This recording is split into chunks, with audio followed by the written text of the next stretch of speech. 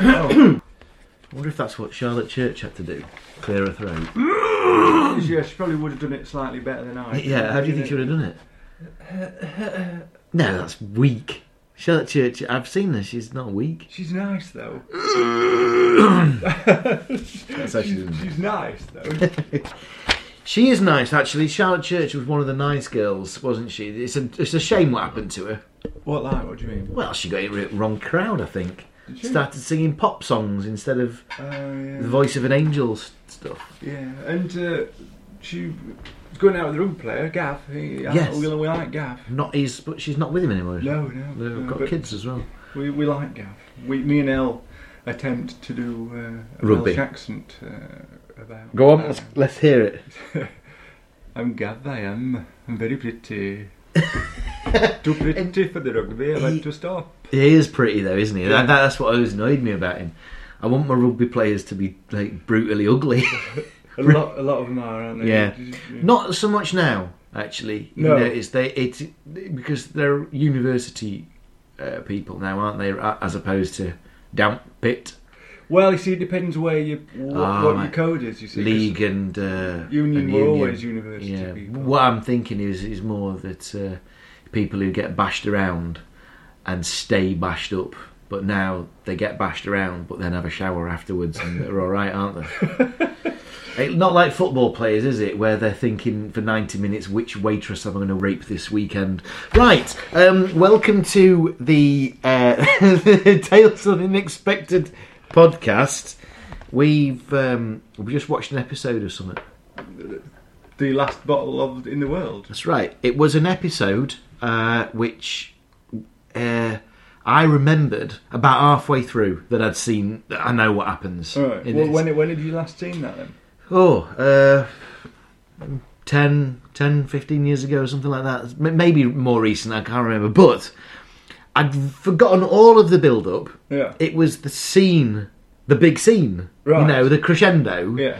that I gone, oh yeah. And when we got to the guy's house, I was like, yeah, I do remember what happens in this. But I'd forgotten everything before that, to why certain things happened and that. All right. Well, I've watched it more recently. 'Cause Yeah. when we got them all, You blasted it, didn't Elle you? and I, yeah, we watched a lot of it. So, well, shall we start talking about it? Yeah, I mean, We just go straight in. Well, we I guess we'll do the music. Yeah. Is there anything else on your mind before we do the music? No, I'm cool for the music. Right, okay. Wait your turn then, and then we'll do the music. Right, music.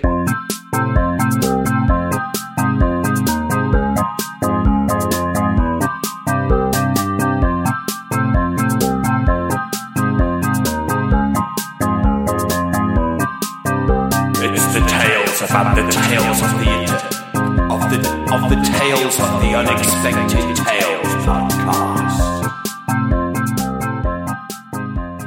Well, I mean, I think the first thing I'd say about it is that we were both a little bit fooled by the opening of this. Yeah. First scene of this, the title's music's finished, and the first scene is a man sitting in a chair in the same angle that Roald Dahl would have sat. Absolutely, and it was a sort of cause for a little bit of a double take. Sort Yeah, of thing, hang on wasn't a it? minute. Well, it's not Roald, It's not. It's Nigel Hawthorne. who is starring in, I think we've named the episode already, The Last Bottle in the World. It's written by James Ellin. You know when we... Stanley. James. Oh, yeah, Stanley Ellin. Yeah. You know what? He has done quite a few. Yeah. Well, I remember you saying. Yeah, and also, not only has he done a few, because he's I guess, instead of it being Roald Dahl's Tales of Unexpected, at some point it might be somebody else's. Yeah. They just thought, no, we're going to use a different... But he writes this sort of twisty, sort of turny Right. thing. But also, the Dennis Cannon and Robin Chapman, Yeah. they are dramaticists for the Tales of Unexpected. Right. So we're getting a similar treatment to all the Roald Dahl stuff from Yeah. Old, Yeah. but it's almost like it's that sort of thing has always been there. The Roald Dahl thing has definitely stopped. Yeah. But this is back to how it used to be, isn't it? It really is, and we were saying this just as we'd finished watching. Was our disappointment was the American thing. It's not that it was a bad episode, but that it didn't feel like it was a Toto episode. No, and we were saying your sort of essential Toto, it could well be a play. It's sort of it's on sets. It's only maybe 3 or 4 sets or something like that the whole way through. It's 3 acts. It's the start, middle, and end. You could easily imagine it taking place in the theatre. Yeah, that's right. Whereas when that's the one we saw last week. It was like an episode of Columbo, wasn't it? Yeah, it was, and it just doesn't feel right, does it? That's not what Toto... You're betwixt and between places all the time, and you go, slow down, man. I came in here for a twisty turn. And even what it's filmed on, it's filmed on film or something. Yeah, I don't cinema know. Film. I don't know what I don't know what the British film is that makes it look like it's in a studio. But that's what I like. Yeah, that's what makes it work. Yeah. I hope that's what everybody else shares about this, because we went as far to say is that is part of the formula. The look of Toto is part of its formula. Definitely. We're back at it. Yeah. So there was one episode a while ago that didn't quite match, and it was the one where the man had gone and got himself a young maid lover. I know what you mean. And the wife was ill, a bitch in bed or something like that. A bitch in bed. She's ringing a bell for That's him. it. Yeah. Whatever that was an American one, and that didn't. Even though it was definitely a nice twisty turny. Yeah. In fact, it weren't that twisty turny, was it? But it was definitely it didn't feel out of place. Yeah. But there was something wrong about it. That would be a woman's help. A woman's help, wouldn't it? Yeah. Yeah. Yeah, there we go then. Anyway, so right, let's get underway then. Well, we are as we say, Nigel Hawthorne's in his chair. Faux Roald, and he's clearly in some sort of hotel lobby. Yeah. I thought at first it might be some sort of gentleman's club or something like that. Yeah, no, it's obviously not. Yeah, I was going with hotel lobby, but then I'm thinking, which hotel lobbies are as busy as this, with people just sat round reading books? Yeah, I mean, we know which is in our opinion, the best hotel in the world. It is where? Savoy, wasn't Savoy it? Hotel. Where we did one of our podcasts. That's right, yeah. Hopefully they'll be sponsoring us. Yeah, or letting us stay or something. At least letting us stay. Yeah. Can you imagine having the 2 celebrities behind Toto podcast come to stay? It would be great for them, wouldn't it? Wouldn't it be great for us? I mean them. Right. So, anyway, Nigel Hawthorne, who is from Yes Prime Minister. Yeah. From other things as well. Yeah. And he's playing Charles Drummond in this, which obviously it sounds like a bit of an adventurer's name, Bulldog Drummond, doesn't it? You know, it's very similar to Bulldog Drummond, isn't it? The surname is exactly the same. It's exactly the same. Yeah. And a woman spots him. Yeah. She double takes. Hang on a minute. She goes and sits down, and then she addresses him as Uncle Chris. Uncle Charles. Uncle Charles. I couldn't read my own writing. Because I've just explained he's called Charles Drummond. It'd be very odd if she called him Uncle Chris. He'd say, no, sorry, sorry, but mistaken identity. That would have been the end of the show. I am recently a new Uncle Chris, because my sister's had a baby. Right. So that means I am an Uncle Chris. Right, congratulations. Thank you. Yeah. Now, here's the thing. I also have recently had puppies. Well, not me. Not personally, no. But I've been the possessor of puppies. Weren't you, though, somehow involved in the conception? Well, I mean, yeah. But, what are those two? Yeah. I held our dog whilst the other dog buggered it. Yeah. Well, probably not buggered it. No, it would have been. We were close. Yeah, it would be very close. It had to stand on a Scalextric box because it were that short. And the first thing that I got to hand, Scalextric box, right? Stick it under the dog. It was a Chihuahua. Gets on top. Still struggled to get on top. Yeah. On do the thing. It did it, but Mabel looked me in the eye, and it wasn't pretty. Really? It's like, we're not going to do this again, girl. Don't you worry. Oh. Yeah, and I had to sit there for 20 minutes with my leg in a particular. I got pins and needles. I bet you would. Yeah. Were any other humans involved in the conception? Yeah, the woman who had the dog. What was she doing? She was. But girls, I think, are a bit more flexible, so I don't think she felt the strain as much as I. Yeah, she'd got hold of a dog as well. Didn't she? She got hold of her dog. Right. I was holding the bitch, technically, if we're going to talk in technical language, and she was holding the dog. I've got the mental image now, and it's something I probably wish I had. Now, when next time you round me house, I'll show you how I was sat. Right, next. Oh yeah, so I am now Uncle Chris, and you know I do my volunteer work on Sundays. at the school, stage school, right? So I'm saying to kids, and bearing in mind I'm now Uncle Chris, I'm saying to kids, do you want to see some puppies? Not even thinking maybe I shouldn't be saying, because if you, let me explain this to listeners, if you've got dogs, if you have got dogs or puppies, and if you say, do you want to see my puppies, you mean it. You don't mean anything else by it. I'm sure you don't know. Okay, so she comes over, she says, Uncle Giles, and then he looks a bit awkward with her. He does. She says, oh, it must be a year. And he says, I'd rather not talk about it. Yeah, again, all sheepish about something. She says, have you been avoiding me? You don't even want to look at me. And again, he's acting all weird. I said, something happens with the magazine. He throws the magazine down on the table. Right. What was that magazine reference to? I don't know, but I'll tell you what it reminded me of. You know, in Gavin and Stacey? Yeah. There's been some sort of event Bryn. between Bryn and his nephew. Yeah. That almost comes out. Yeah, you get dribs and drabs of it, don't you? You find out that there's soup involved in it. And a boat, and yeah. And that what they did is not illegal. Yeah, that's not right. in this country. Yeah. And it was because it was cold. Yeah. Yeah.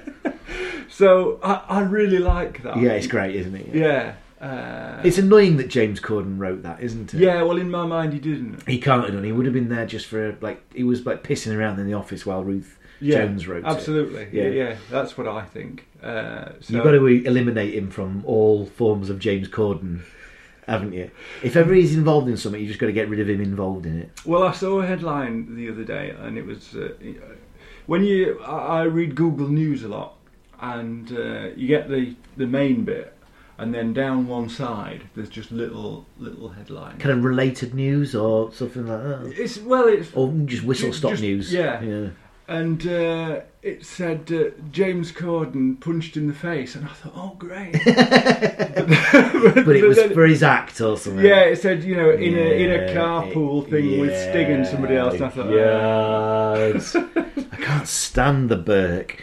Okay, right. So he throws this magazine down, but that triggers her to say something, and that's why I said something to the magazine. And I don't know what it was about this magazine. I don't know what was on the front of the magazine, or if maybe the magazine was the journal that one of the players is working for. Anyway, what happens next is they flash back to 1 year previous. Yeah, and you almost expect the harp music, don't you? Diddle. Yeah. I saw an episode of Frasier the other week, and he'd got. It was Daphne's wedding. She was going to marry Donnie, the lawyer, and Frasier was trying out a harpist for. Do you mean the harp as in? Yeah. Or dlin? Which one are you thinking? Are you thinking of the long drawn out? Yeah. Or that it's flashback one of sort them, of noise. Yeah. One of them. Both work, I think. And they were talking about. This is probably going to fall. It is definitely going to fall flat because I've just played it forward in my head. But they were talking and about something that happened in the past, and then the harp music went like that, and you expected the flashback. It was actually just the woman in the corner of the room playing the harp. It didn't fall flat. Yeah. I really love that. I like that. I really like that because I wasn't expecting it. You see, yeah. It's good. That's quite Monty Python, isn't it? Yeah. It's really something simple. Right, so, they go back a year, and a man is walking into an office or a country house of some sort, introduced to this Uncle Charles guy. He's known as Max, and he looks to be a writer for a magazine or the owner of a magazine who wants to speak to wine connoisseurs. Yeah, I mean, I didn't know his name at the time.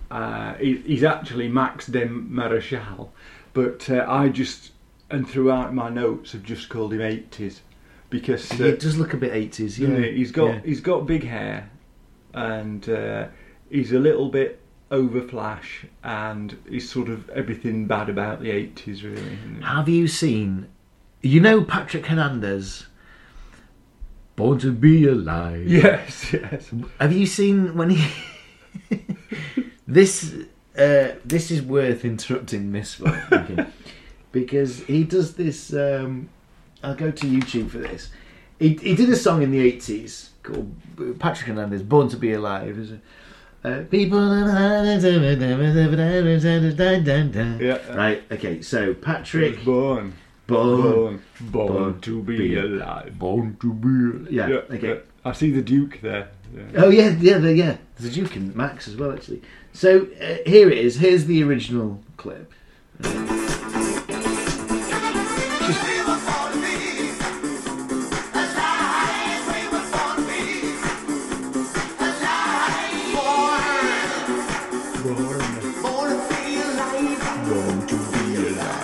Right, okay, so that was them. Then, there's like a bit of a revival of old songs. Yeah. This was fairly recent.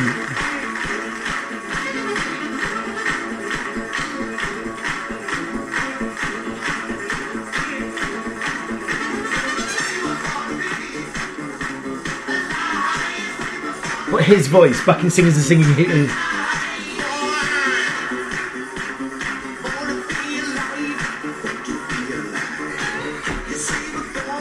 Which one is he?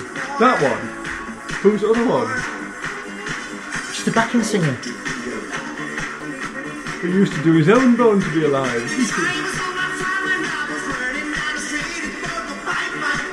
Right. You're not telling me that that's him singing recently and then re-recording it for... That is just the same record from the 80s. And he's just miming along. Do you reckon? And people in the backing group are also miming to... They weren't doing his voice. Born to be alive. No, you're That was right. all his voice. Anyway. What was that song then? No, I haven't got a fucking clue. It looked like Pebble Mill at once. It did, didn't it? Yeah. With Bruno Langley or somebody like that. Yeah, the Scottish guy. Probably. Yeah. Whatever. Anyway, there we go. So, yeah, he's a bit 80s, isn't he? He's got that kind of more hair than necessary look. Absolutely. That Noel Edmonds would have had. Yeah. DLT would have had. Oh, yeah. Who else is there? There's a few of them out there. Well, George Michael. Yeah, that's right. Pat Sharp. Bruno Brooks. Here's another one. Yeah. Yeah, George Michael did have more hair than necessary. Didn't he? Yeah. Anyway, right. Okay. So this was in the 80s. So he's in the right place for his outfit. He is. Yeah. He's spot on. Now, he's spot on. Now he's just to repeat. Then he's doing a bit of an article on wine tasting, and the guy who he's come to meet, Nigel Hawthorne, Uncle Charles, possesses one of the greatest bottles of wine of all time for two reasons. One, it's an amazing bottle of wine anyway. It always tasted amazing. The other reason is... It's the last one of its type in the world. This is it. There's There are no more. The place that made this wine no longer makes the wine. It's like 100 years old. It's the last bottle. And He's a bit coy about it though, isn't he, old Charles? He sort of doesn't even admit he's got it to start with. What's that about? Well, I think there's a bit of cat and mouse because Max knows he's got it. 80s, knows he's got it. Right. But doesn't say, can I see it? He is doing a piece on wine collectors, and just by coincidence, I've got the last bottle of this particular amazing wine, and he's round. Yeah. Without saying it, they know what's going on. So eventually he just says, look, I know you got that bottle of wine. Yeah. Let's go down to your cellar, missus, and let's get out your bottle of wine, missus. So there we go, cut to the wine cellar, and Charles is showing him a bottle of wine, and 80s wants to buy it. Well, he's first of all, he's picked it up, right? But he's holding it in such a way that makes me think that's precarious. He's going to drop it any moment now. Oh, right. You notice that when people do this, when they pick up something that they shouldn't drop, like it's really valuable, they hold it precariously. In a way that they're more likely to drop it. Yeah, it's like you go around normal life with a glass like this. Hey, I'm not dropping that, am I? But if that was worth £50,000, I'd be going... In fact, I wouldn't. You can stay right there. Yeah, that's true. It's a mentality, it's psychology. I tell you where that doesn't hold true, though. With Shell, your partner. She doesn't She mind. breaks lots of glasses. She doesn't mind at all what happens. We quite often say we'll not get those out if Shell's coming. Because We've got we haven't got any sets now of any because she's broke them all. Yeah, no, a regular conversation at our house is, I broke another glass today. It really is. And I'll just say, where this time? Mainly because I don't want to, get it on my toe or something like that. But no, it'll be in the sink or do whatever. Yeah. She'll love that. I can't wait to tell her. Right. Okay, he goes to the cellar, holding the bottle of wine, and he knows, as you said, somebody who wants to pay, probably pay in the region of £2,000 for it. Yeah. It's that. Now, for me, even in the 80s, £2,000 was a lot, but not for the last bottle of wine. No. You wouldn't have thought, would you? I would be thinking six figures, maybe even if it was the last bottle. Yeah. Mid six figures. Well, I'll tell you what. My dad bought a Hillman Hunter, which is not a bottle of wine; it's a car. Yeah, that's a bit different. But he bought a car in the mid-70s. And that cost £1,500 new. So I'm thinking, if you could buy a car in the 70s for that, but I think the wine would be more. Yeah, and this is 10 years later. Totally agree. They're building it up to be a almost priceless bottle of wine, but yet they stick a price on it that doesn't seem not even as much as you'd pay for a Hillman Hunter. No, it'd be good. Oh, how much is it? It's like that bit in. It's like that bit in Antiques Roadshow, innit? Where you bring in the painting and you go, I've not seen one of these. Oh my God, and it's the brush strokes, and look at this. What do you think well, I was hoping you would tell me. It's like, well, I'd value that for at least £800. And you can see their face go, fucking 800. It's cost me 40 quid to get here today. But they never say that. Never say that, no. I tell you what, I can watch Antiques Roadshow again now. You can? Yeah. It was because my mum died about 3 years ago, probably now, and we intended to sort of dispose thoughtfully of all the contents of her house and all the stuff that she collected, but we never actually sort of got round to. It sounds terrible. We never really got round to it, and so we finished up just giving it to a charity shop. But I had a sort of worry: what if? Yeah, so you've been waiting for these things to crop up. And, right, it gets worse. One day, Elle put it on, switched it off again. And I said, why is that? And she's nothing.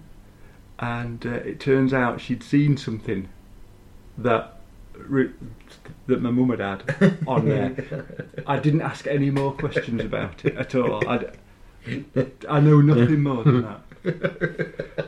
But I've now forgotten everything that she had, and so I can watch it again. Do you remember a few weeks ago when we played the Bargain Hunt board game? Yeah. So. Well, it was like, the idea's there, isn't it? Like many of David Dickinson's things, the idea's there, but it's just badly executed. Yeah. But it were an Argus Baginti, so you can't take it back. Absolutely. And what irony is, somebody did take it back to begin with because they got it from a charity shop. Yeah, we've still got the sticker on. But we'd had a lot to drink, so it was very difficult to follow the rules. Yeah, I know. I think we should have another go as well. Yeah. Just get equally as dosed up. And, on alcohol. And see what happened. Right, now then. The other thing as well is this weird conversation is he described it as being the man who wants to buy it is one of the 4 richest men in the world, and I just think you should say he's the 4th richest man in the world, but one of the 4 doesn't give you any indication about what. Yeah, because you'll know which one he is. Yeah, you will. He's either 3rd or 4th Yeah. or 2nd. He's not there. Yeah. So he's one of the 3 4th richest men in the world. Isn't that right? Yeah. Anyway, I thought it was a weird way to position it, but he definitely want to buy this bottle, set up a meeting, pretty much, set up a wine tasting event. Yeah, and the fella that is wanting to buy it is in fact Kairos Kasoulas, played by Anthony Quayle, who, as I alluded to last week, is really a fine British actor. Yeah, that's right. We'll more on him later, because, well, Hawthorne is adamant this bottle is not for sale.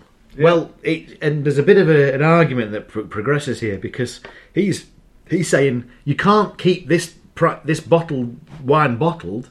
It needs to be out there, and he's saying that's the reason why I want to keep it bottled. It's the last one, and he's saying, and he gets so raged he starts having a bit of an attack. Now, what's this attack all about then? He's got some sort of heart condition. It might explode when he loses his temper. Well, it's like the plot for a Jason Statham movie, isn't it? But it is that, isn't it? His heart might pop. I think if he travels above 55 miles an hour, Yeah, that's right. Yeah. then his heart will explode. Yeah. So this is a condition that he has to take pills for, like angina pills or Yeah. like a spray under the mouth or whatever it is. But Well, you see, that's where I thought the explosion was coming in, because isn't it something like nitroglycerin that you Hey, it could be, couldn't it? that you take for that? I Yeah, think it could be. is. I don't know. Anyway, well, cut to this. Eventually, eventually he agrees. He says, "All right, okay, fine. I'll get you. You've lost your temper that much that I'll agree to your demands. I'll set up a wine tasting evening." Yeah.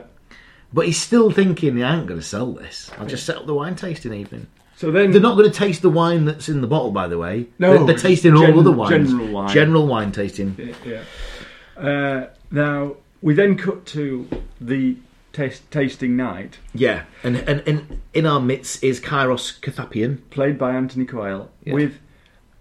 Well, I wrote a dubious. No, I wrote very dubious accent. Very dubious accent and tan.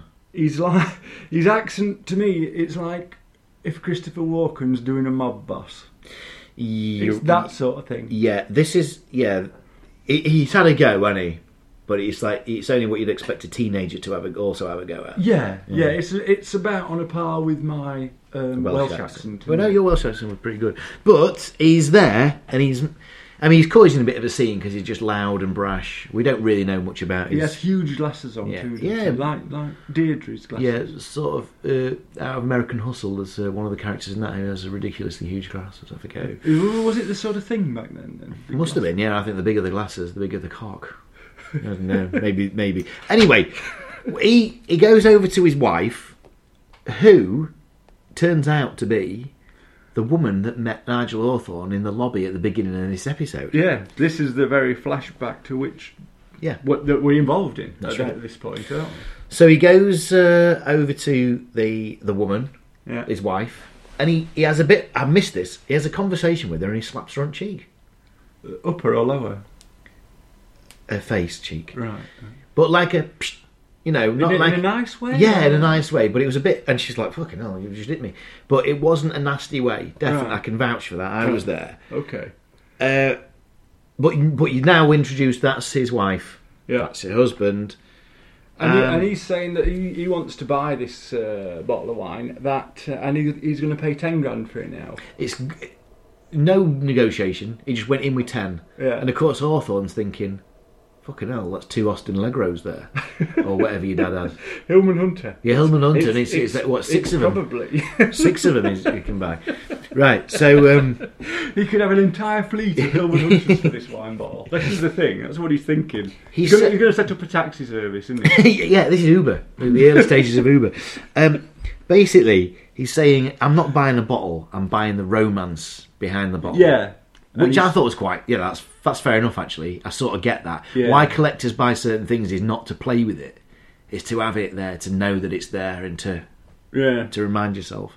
Like a lot of the movie memorabilia and merch that I've got, I'd never dream of taking it out of boxes. Right. Not least because I remember when I played with all my Star Wars stuff and, threw it in the back garden, got mud in all the bits and, lost them in trees and stuff and then probably still buried at my old house and stuff. Yeah. And now go, fucking hell, I'd have been minted. I'd have been absolutely minted if I just hung on to those. Well, I've got some action figures of Bluntman and Chronic. Oh, I've got Bluntman and Chronic as signed. well. Yeah, not signed. No.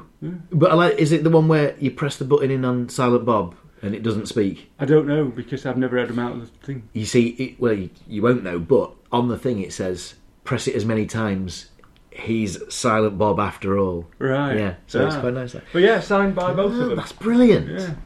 I never knew that. I need to see those. Now then. So, he's yeah. Can I just mention something about Anthony Quayle? Anthony Quinn was... Greek.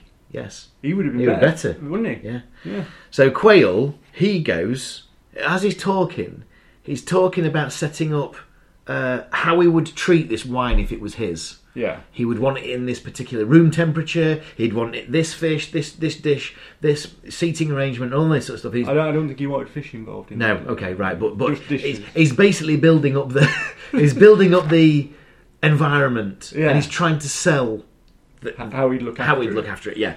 But whilst he's doing this, it's almost like he's trying to remember his lines. It's lovely because it makes it look really real. Right. Like he's going, and then I'll do this, and I want it to be real. Yeah. But I couldn't help thinking maybe he's just forgotten his lines, or he's trying to keep track of his accent. I think it's that. Yeah. And I don't know. I don't know anything about wine. You're not an expert in that? I'm not an expert in okay. that. I wondered. If anybody is keeping track on what I'm This not is an another expert in, thing. This is another one of them. But it's been stored horizontal. Yeah.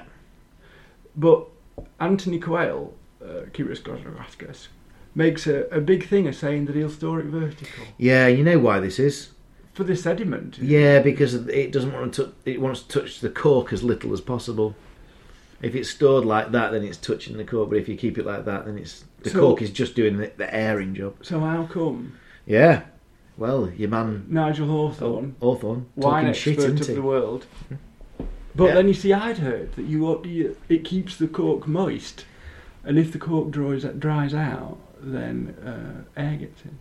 You are not an expert, and also that was just my opinion on it. It's like that's probably the reason why. But if maybe we should get somebody to one of the two listeners that we've got. Maybe they know. But anyway, yeah. If you know, let us know. What about this? Bloody hell, have we checked that? Have we checked her email address for a while? No. Yeah, okay. Yeah, I think the listeners must. Let's let them in on a secret. We just really like doing this show, don't we? Yeah. We would keep in touch if that was our priority. We're not like these social media stars that worry about fame and fortune. It would be nice, Yeah. but we're not. That's not our chief concern. It's just getting together and doing it. complete the job. Yeah. Right. So where did we get to? He now then. Yeah, He says he's having a party in about a fortnight. That's right. And he wants to open the bottle for that. He's saying he didn't want to open it beforehand and decant it or anything like that. Yeah. He wants to do it on the night. And this is all right, fair enough. So he's basically he goes over to his wife and says, "I've just bought this bottle." Yeah. At that point, he explains that he's bought this and he wants the four of them to drink it. Max, Nigel Hawthorne, Kairos Klimphavian, and the wife. Yeah. Okay. And she said, "You spent that money on wine. Wouldn't it have been better on cars?" Yeah. Now, where are we going to get our Uber fleet from? Yeah. So it closes in on her face, and then the music changes, and it must mean trouble. It's sinister, isn't it? Yeah. Eh? The music changes. It then cuts to, from that moment, she has come back to Nigel Hawthorne's place a while later. Yeah. Maybe the next day or something like that. And she tells him that she's been having an affair with Max. With Max, the assistant guy. So what's her problem here then? She then asks, what I'm problem? Why is she involved in old Uncle Charles. Uncle Charles? This is the reason why. She says to him, "Is it possible to poison wine after the cork's been in?"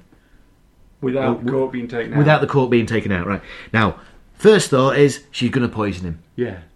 But that's not. No. No, you've been watching too much Tales of the Unexpected, sir. Because what it is she's worrying because her husband has found out about her affair. With Max. He knows. She knows that he knows. Max doesn't know, by the way. They're not telling Max because of Max's heart condition. Yeah, he's poorly. What she's saying is that he's going to try and do us in. One of us or both of us. Yeah, so could it be done? And Nigel says, well, you could get a syringe in there and do it. It's feasible. But it'd make the wine taste. It's probably not going to pull off because... And it'd kill me as well, he says. Yeah, and I'll be there. Yeah. So he says, look, I tell you what, I'll turn up as normal, no suspicions, don't worry about it, and I'll just keep an eye on the proceedings. Yeah, I mean, I wrote down here, Nigel, very condescendingly dismisses her fears, because I felt he wasn't really listening to her. I think he had something else to do, but also, it was a little bit like, I'm sure it'll be fine, but I tell you what, I'll pretend I've listened and go along with it. Yeah. You're a good client. Like... And you're a niece. Or Michael Winner in the... there was a...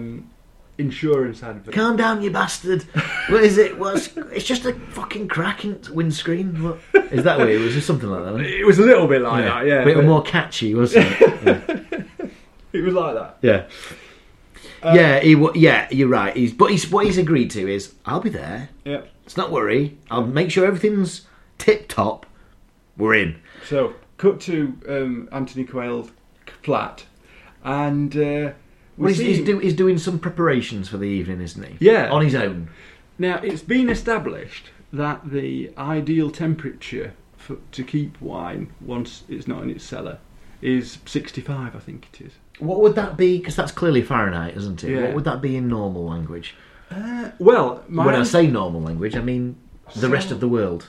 My auntie used to say that the formula was to double. Well, if you were double in on Celsius, 20, yeah, or 30, or something like that. I've heard that, yeah. So, but let's have a look. It was, we think, 65 Fahrenheit. There you go. You could just go to the next link. Look. 18. So that would be 40. Yeah, that's about right, isn't it? 40 plus 25. Yeah. Yeah. Right. That's about right then. So 18.3. So yeah. Okay. Yeah. Double well, plus it's 20-ish. Well, I say, we had you say 30. 36, 66, that would be right. It bloody would. Yeah. Be bang on, actually. Yeah. Do another test. Let's do it if it was 30. So what we're saying for that one is the Celsius is 30. Yeah. So the 30, what we're saying is it will be 90. Let's go. 32. She's out. Well. Right, okay. No, that's dear. Hey, feels a bit dry now, doesn't it? I'm gutted. Yeah. Right, okay. Let's move on. Hopefully, nobody will remember this. Don't want to end up on Dennis Norden's laughter files or whatever it is. Are you one of those people?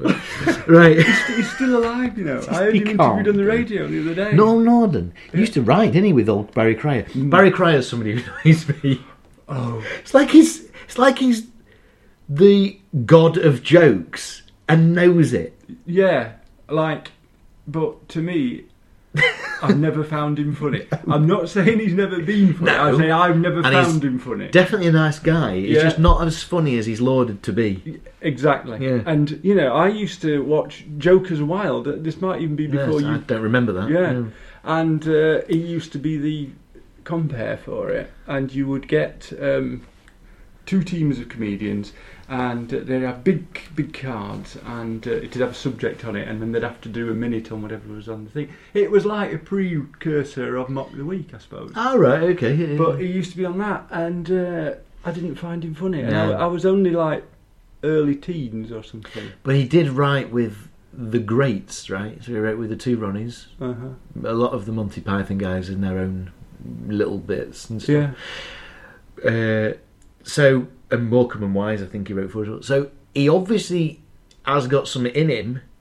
It's just the other people make it a bit better, right? Yeah. Well, it's just, as I say, it's not my cup of tea, and I'm sort of pleasantly surprised that you share him with me there. I just don't get it. That's the thing. Is like you could say to me, he's a funny guy, and I go, yeah, okay, that's fine. You could say to me, which is what happens. He's a funny guy who is basically the rule maker of all British comedy, and I'm going, no, he isn't. No, he is not. No. Right. I tell you what, a good interview to listen to is, because obviously Kenneth Williams had writers. Yeah. Listen to him talk, and it's brilliant.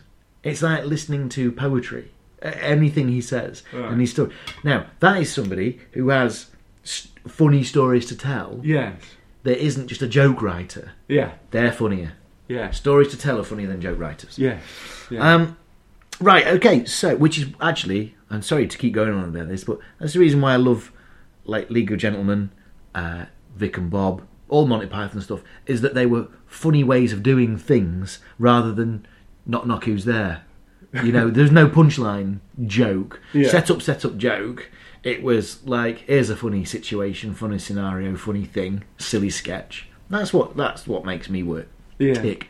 Well, I mean, we liked the Four Yorkshiremen sketch to the degree that we used to act it out. We did, when we yeah. were camping. Yeah, we had we the did. script printed. We should do that again. I really enjoyed doing that when each time we did it, and we would put a little bit of something new into it. Yeah. Just keep to the script, but just change it up a little bit. Yeah. Anyway, I bet our listener thinks that we're terribly pretentious. no, you know what I think they should do is just pause, go and have a research of some of the stuff we've said, if you can, or if you want to. If not, let's carry on, because Kairos Kanothiop, what's his name? Kavos. It's Anthony Quayle. It's the millionaire guy. Yeah. Well, I'm saying millionaire, I'm just assuming millionaire. Oh, he must be.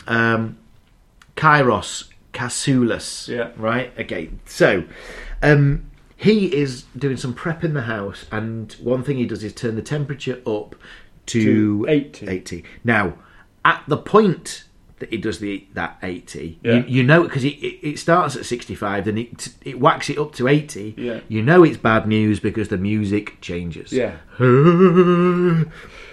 And but at this, all we know is it's too hot for the wine. We know isn't it's too hot, but that can't possibly poison the wine, right? That's not going to be the... You wouldn't have thought so, would you? But maybe it does. Let's So, see. we'll see what's happening. So then, echoes back of taste here when the dinner party's together. Yeah, I thought that. Yep. Yeah. Although it had been obviously about wine, the correlation had not struck me until that Yeah. point. But yeah, It's so close, wasn't it? Yeah. Well, also spotted here is when he goes into the kitchen, yeah, is the head chef, is the guy who played Carlos. the waiter in Duty Free. Which... Yeah. Yeah. And I wonder what is their role. He's You- head chef. But he's in it twice. But- and he doesn't say anything. Yeah, and there are a couple of times we cut back to the kitchen and we hear him sort of grumbling a bit, but there's no reason for that, is there? No reason. Is that a red herring? I don't think so. I can't see why I'd be going, oh, I bet it's the chef. One thing I did think was, right, maybe we're meant to think that the wine's poison, but it won't be, it'll be the food.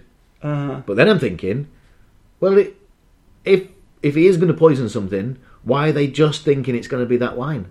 That'd be like just karma, wouldn't it? I guess it would just be that whole poetic justice sort of thing. Anyway, we'll see what happens. Right. So that's that. What happens next, Rob? Well, what happens next is that it's time, eventually, to take the cork out of the wine.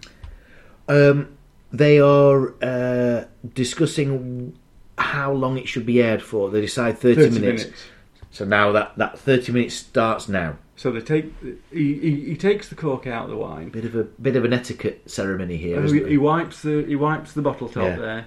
He gets a corkscrew that looks like it might be from Wilco or something like that. To be honest, but Yeah, he yeah. says this is the best. This is. And the reason is because you can go all the way down and no. Yeah. It's like all corkscrews the same. But some corkscrews are so tiny, like the ones you get on a Swiss Army knife, yeah. that you have to just make do with what you get. Yeah. Anyway. Well, sometimes you have to dig it out with a knife. The rest of it. yeah, we've done that a few times, right? Yeah. Anyway, he whilst he's getting his cork out, 80s, he's sort of almost got his nose on the bottle there, isn't he? He's having a look. Having a good old snifferoo. Yeah, and then I think Kairos himself smells his cork. So, Hawthorne remarks, That doesn't tell us anything. this doesn't tell us anything. Yeah, a bit dismissive, isn't it? Yeah. So what they need to know is that they're not going to find out anything until it's time to actually get it in their gobs. Now, at this point, and as far as I could tell, apropos of nothing at all. Yeah. Anthony Quayle tells us, that's Kairos, that he went to an American school in Switzerland, and I think that can only be in there to explain his outrageous accent. Oh, I'd actually missed that, but that would explain everything. Yeah. I think perhaps partway through, director said, "Can I have a word?" I took my glasses off. You can't see this, but I took my glasses off there in the style that I imagine the director would have done it. Yeah, if he didn't have glasses, it would have been a pipe. Yeah. And take the pipe out, Take point it in. him off. 'Cause, We need to chat. yeah, it's just not working. I can't refilm all of it, Right. but what we could do is a bit of exposition. Yeah, so you're gonna. It sounds a bit like Christopher Walken playing a mob boss. Let's say you've been to an American school in Switzerland or something. All right, let's go. Well, now the ceremony is over. It is a little bit later on. They're in the. Can we start eating food now? Sort of thing. Mm-hmm. They get into the dinner, and they're eating a little bit. Now, the thing is, when you go around the table, one thing that we do know is that she suspects something's going to happen. Nigel Hawthorne doesn't suspect anything's going to happen, but is aware of her suspicions. Yes. Kairos is obviously at the heart of all of this, so and he knows. yeah, That she knows. yeah, and so he's turned the heating up, so he's already looking suspicious. The only person who doesn't know a thing at all is Max. 80s. Is Max, and he is getting really, really weirded out by this whole event. I later find out about, just a couple of minutes later, that actually it's just the whole thing is just getting too much for him. So he's getting a bit worked up. It's like there's a wine in front of me. It's this unknown lost sacred wine, and then we're dilly dallying and we're talking about what we're going to do. And he suggests we should have had candles and all that sort of stuff. Yeah. So he's getting himself a bit worked up. Yeah. That can't be good for his heart. Wouldn't have thought so. No. Anthony Quayle, Kairos, at this point says it's hot. Pretends to discover that the thermostat's too high. But he a put go it at the up. waiters for it. Yeah, he put it up. So So what he says is, let's all take our coats off. yeah, he says a dramatic drop in room temperature might spoil the spoil wine. the wine. It's not advisable. So instead, we'll deal with it. We'll all take our coats off. Take our coats off. And he sort of helps Max take his coat off, Yeah. doesn't he? Yeah. Because Max doesn't seem that bothered about it. Because I don't think anybody else has thought it's hot, have they? Pin that. Yeah. So, we He says so. It's opened, remember, and they're about to start pouring it, yeah, and then he goes, "No, yeah. we're not going to do this. You were right all along. This shouldn't be opened. We must leave it." And this is really almost too much for Max. He's beside himself now. Well, his argument is, "You've opened it now. You can't." It'll die. They're always talking about it dying, aren't they? The wine. Yeah, that's right. You'll kill it. And what's more is, we've already become alert to the fact that he's just like basically spunked in his pants. He can't wait for this moment to happen. He's getting so excited, and now his dreams are crashing around him for ridiculous reasons, it seems. He's led him up the garden path. Yes. Only to take it back away from him. Yeah, the garden path has been mix the taken off. metaphor. Yeah, it's good mixing. Well, he's getting himself so upset. Yeah. And then the man goes, "No, wait, calm you down, calm your tits down. What is this man's name? Kairos." Yeah. He walks over, he goes, "This is how I'll deal with it." Yeah. And he walks away from the table, and he finds a nice white rug on the floor, and he just starts pouring it very slowly Yeah. and he's laughing like a megalomaniac. Yeah, if he had a moustache, he'd be twirling it at this Yeah, point. that's right. wouldn't he? Yeah, and there'd be music like this, like the piano, silent movie music. Yeah, and in the background, his wife would be tied to the To railway tracks, as a train would be coming closer and closer. Yeah. It's that, isn't it? He's getting himself. He's doing it just for play, like the proper evil villain he is. Yeah. Well, Max, what happens? Too much for a minute. And his heart explodes. Well, that was. There's a bit of grappling about. Yeah. But he doesn't seem to have his tablets. There's no tablets because the tablets weren't on his person. Yeah. Fast forward back to the the hotel present, aren't we now? lobby. Right. And There would have been a bit more harp music Yeah. to come back to. And they're just recapping very, very slightly on what's just happened. And he said, we witnessed a murder. Both of us. We were there. And he didn't have his pills on him. He died because he didn't have his pills on him. Or is it because Kairos had taken him out of the... And she smiles. Didn't she? She- Enigmatically. Yeah, she realises... Oh, no, sorry. She's already realised. But she doesn't say yes. But we all realise that she not was in on it, but she knows all about it. now. Well, it turns out she's got a bit of a wide on after seeing all this, doesn't it? Yeah, she's enjoyed what she's seen. It's made her think, you would do that just for me. Yeah. You'd kill a person just for me in that weird way. Yeah, to me, that would be frightening. Yeah, that's a psychotic behaviour, isn't it? I'd sort of be packing my bags, I think, at that point, wouldn't you? I certainly wouldn't have waited a year. Well, to almost cement that, the next thing is that she sees him down the corridor. Still wearing the same suit? Yeah, the same suit as before. And she goes, I've got to go now, so I'll be off. And she goes and gives him a kiss. Yeah. And that's it, and Hawthorne is left. Yeah, just pretending he's Roald Dahl for the next episode. Yeah. Well, that was it. That was the episode. What do you think? Because I enjoyed it. Really enjoyed that one. Return to form for me. And again, one thing we should point out is that we never really say that the acting's the best. We never really comment on the fact that the script writing or even the location or even some of the fangled plot lines. However, as far as Tales of the Unexpected go, this is a classic. What you could do is you could say, that's the sort of episode I want repeated from now on. Yeah, it could be an episode in Series 1, because that's where a lot of the classics live, isn't it? Yeah, it was of that quality, definitely. Yeah. I hope we've got a similar sort of quality for next week, Rob. Do you want to latch onto my segue? Well, I will do, but first I'll tell you what we're going to be listening to and seeing next week. It's Kindly Dig Your Grave, and this one is about a commercial art gallery in Paris, which is run by the unscrupulous Madame Legreux. We spoke about this a while ago. Absolutely. And there are a couple of painting ones, but probably 3 or 4 painting ones in the Tales You Expected. Yeah. And each time I think it's a painting one, yeah. This is the first one I think of. Right. So yeah, it's finally here. Well, she's exploiting the artists that she employs, but she meets her match when one of her artists falls in love with the model he's painted. We'll see you for that. We'll be back again for that episode. And in the meantime... keep dancing? Yeah, do some work. Bye! Bye! Oh, goodness me, I had no idea how to end that one. That might be the way to end it, actually. The tales of the unexpected, tales of the unexpected.